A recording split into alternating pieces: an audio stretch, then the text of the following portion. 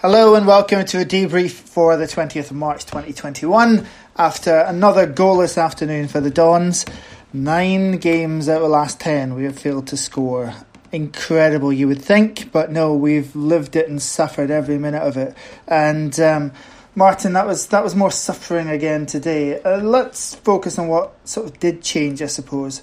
Frankly, my alarm bell started ringing when I saw the lineup because it was the sort of setup, 4-5-1, with 2 wide players meant to help assist in attack, which I think is what a lot of people believe is how McInnes used to set up going to Glasgow, and it wasn't actually always quite as defensive as we saw today.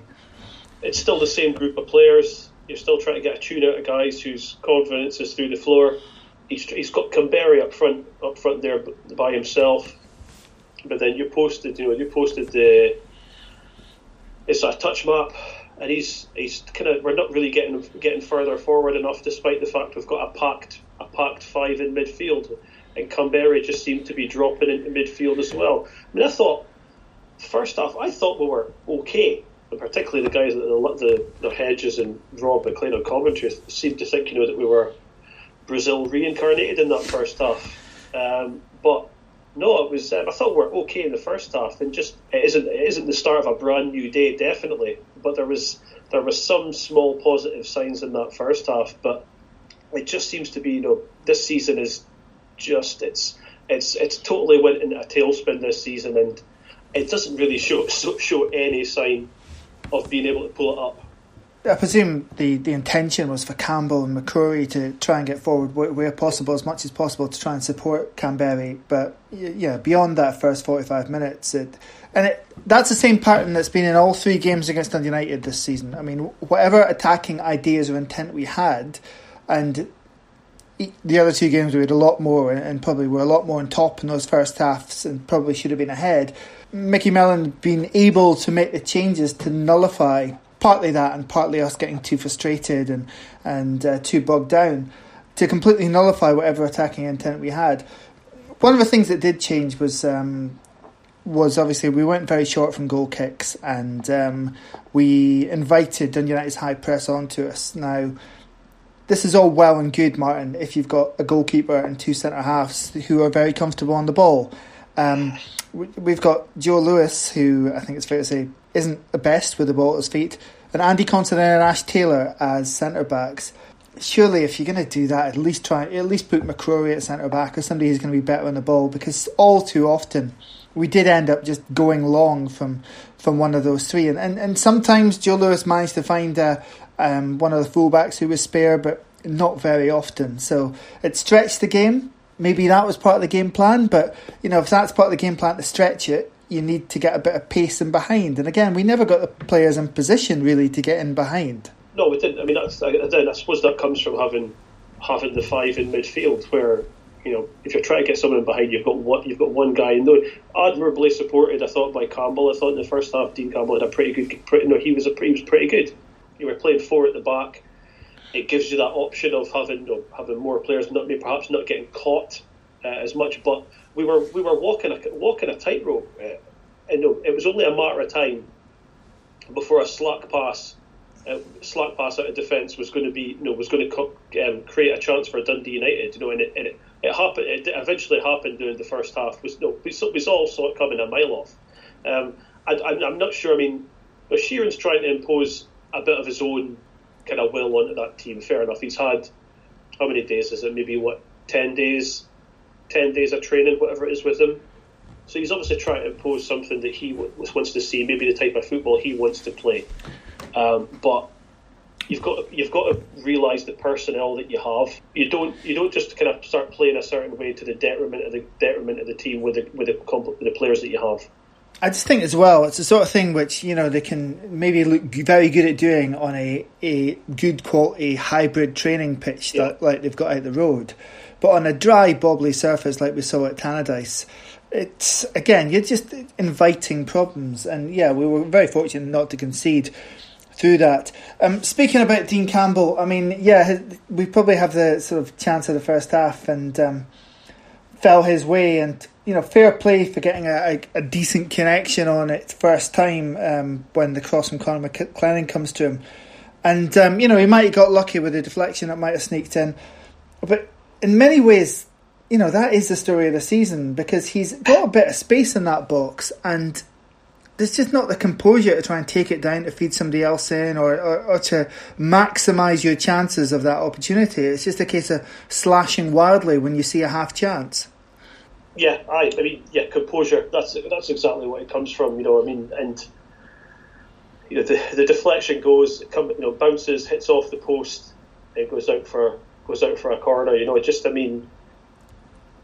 If you believe that luck was a real thing, then we can't even score like a really sclaffy, crappy goal like that at the moment. There is just nothing coming off for us at all at the moment, and that was the chance. You can put that away. The confidence will spread throughout the team. Finally getting a goal against them this season, but instead, the game it gets scrappier and scrappier as it goes on. It's just typical. It's just this season defined in one 6-second spell. Jack McKenzie obviously is somebody there'll be a bit of focus on, making his debut today. Yeah. Early on, it was clear Dundee United were focusing quite a lot down the right-hand side, down his side. And, probably a mark of how well he was doing that started to change. They started to go down a bit more down Tommy Hoban's side. Again, we'll note that Hoban got the nod at right back, and the other right back in the squad is playing golf this afternoon. But, we can't talk about Jack McKenzie without talking about his contribution to the goal. And it was naive, I think. And there's a lot happens between him losing that ball on the touchline and the goal being scored. But, ultimately, it was a bit of naivety from Jack there. Yeah, but it does. He finds himself pulled. He loses the ball, and then instead of recovering, he finds himself dragged away from what should probably be his man as well. And there's a lot of football played before that ball gets in the net as well. But it comes from, like you say, the fact is they did try and expose him a little bit in the first half. It didn't really work. It comes in the second half where again he's a young player. He's learning. He'll make. I'm sure he'll make mistakes.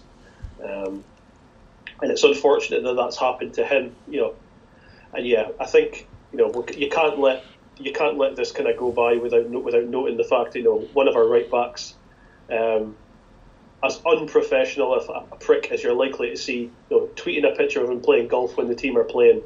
I've been praised Logan a lot over this podcast, but tweeting something like that when the run the team's on, when you're still being played by the club, I can't stress how much he can get to fuck. It was petulant, nothing more than that, as far as I'm concerned. But it's gonna annoy a certain type of fan, and that's obviously the wheelhouse of fan which you fall right into, Martin. Absolutely, right in there. If we hadn't scored, if we'd maybe scored more than one goal in 10 games, then I might be feeling better about it. But right at the moment, that is exactly the thing that's going to get on my nerves. On the topic of Sheeran, and I don't think he was ever going to be a live contender for the job. But at what point in that second half, when you see yourself getting less and less opportunities on the break, and that's really how our opportunities in the first half came about, and you're being pushed further and further back, and Dundee United are being more and more threatening, at what point do you concede that your set-up system isn't working? Is it going to be before the 86th minute? Well, it really should be, to be honest. This is as live a job interview as you're going to find for someone like Paul Sheeran. I don't think he's a serious contender for the job, but he's got him having the opportunity to actually manage the team gives him a decent opportunity to show what he can do. He made one change about 70 minutes, I think it was, from it takes McGinn on, and that was just a like for like change. And that was just a like for like change, and there was no real change there. And then 86 minutes, you have this throw of the dice, really, which it was. Just put in a triple substitution, not sure what that was thinking there. I mean, the game was crying out for subs before that, and an actual change before that, because Dundee United today weren't anything. Well, they aren't anything great, but today they weren't anything impressive. I wasn't blown away by anything they did. They did some of the basics decent, but instead, we find ourselves watching a game. It was just a game that was just falling apart, even before the goal, and then they score the goal on the hour. Nothing really happens. They'd been the better team for the sort of 10 minutes before the goal, and that comes in. We don't really compete after that, and you would have liked to have seen a bit of positivity from him. He's the caretaker manager. He obviously wants to be. Imagine he wants to be involved with the team next season, whether it's in the big job or whether it will be on the coaching team, and that's the sort of thing that I don't think impresses people. Where you just it's more of the same, the kind of stuff you'd seen with the previous manager, where you don't make changes in this run we've been on, and yet again we find ourselves with no points. It just seemed and spoke of an afternoon of a team of a team of coaches as well, just going through the motions. Yeah, that's it. I mean, I think we're all pretty much fed up with this season, wanting it to be over, and you look at some of the team, and you think they feel that way as well. There's just sort of a will for this season to just end, because I understand he'll have a little bit more time now before the next game. But depending on obviously the situation, whether there is a manager. But there's so much of this nonsense about this season's gone. Like, even a win today, after the run we've had, even if they put the bare minimum, and we can't talk about Dundee United being good. All they had to do was show a basic sheen of confidence in their backline, and be able to repel whatever we could manage, and show a bit of composure when it came to it in the box to score their goal, which we sorely lacked when we had opportunities. So even a win today, and you're down to 4 points, you have Hibs to play at home, you've won, for the first time in ages, and, suddenly you can look up, even at this point in the season, they were treating it like it was a bottom six dead rubber game. Yeah, I absolutely agreed. It's everything that was said when we did the debrief after the last game, just where it's basically the case of just no kind of real desire, nothing, no reason to bust a gut. Just this is not. Though there was. It's as if there's nothing to play for, and I don't know if Paul Sheeran's capable of. It hasn't stressed what there is to play for. The players should fucking well know what there is to play for, because we've got guaranteed group stage football next season on the line, and again, you get a win you get a win today, and it's night and day. But instead, just an absolute, totally insipid second half performance, and we find ourselves as seven behind Hibs now. 7 behind, very much inferior goal difference, and even at 4, obviously it was still unlikely. But you have a sniff of it then. It's 7 in your own hands if it's only 4, because you just have to beat them. Well, and it's 1 point. Which is the very definition of it not being in our own hands. But never mind. Leaving that aside.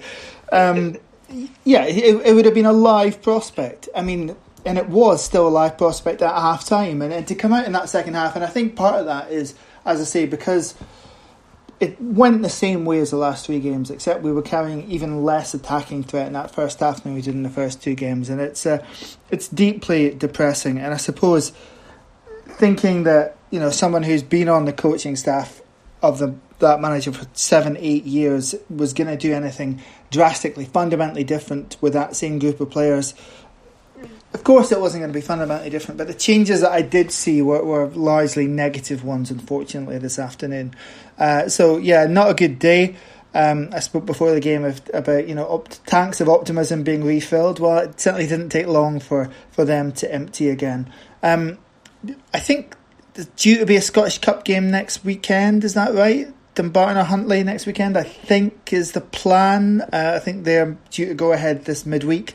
If not, it is definitely 2 weeks to the next league game anyway. So we get a break from the football, which I think is really what we're all desperate for right at this point. So until then, thank you, Martin, for joining me and wallowing in the misery tonight. And thanks for listening. We'll be back later this week. Until then, come on, you Reds.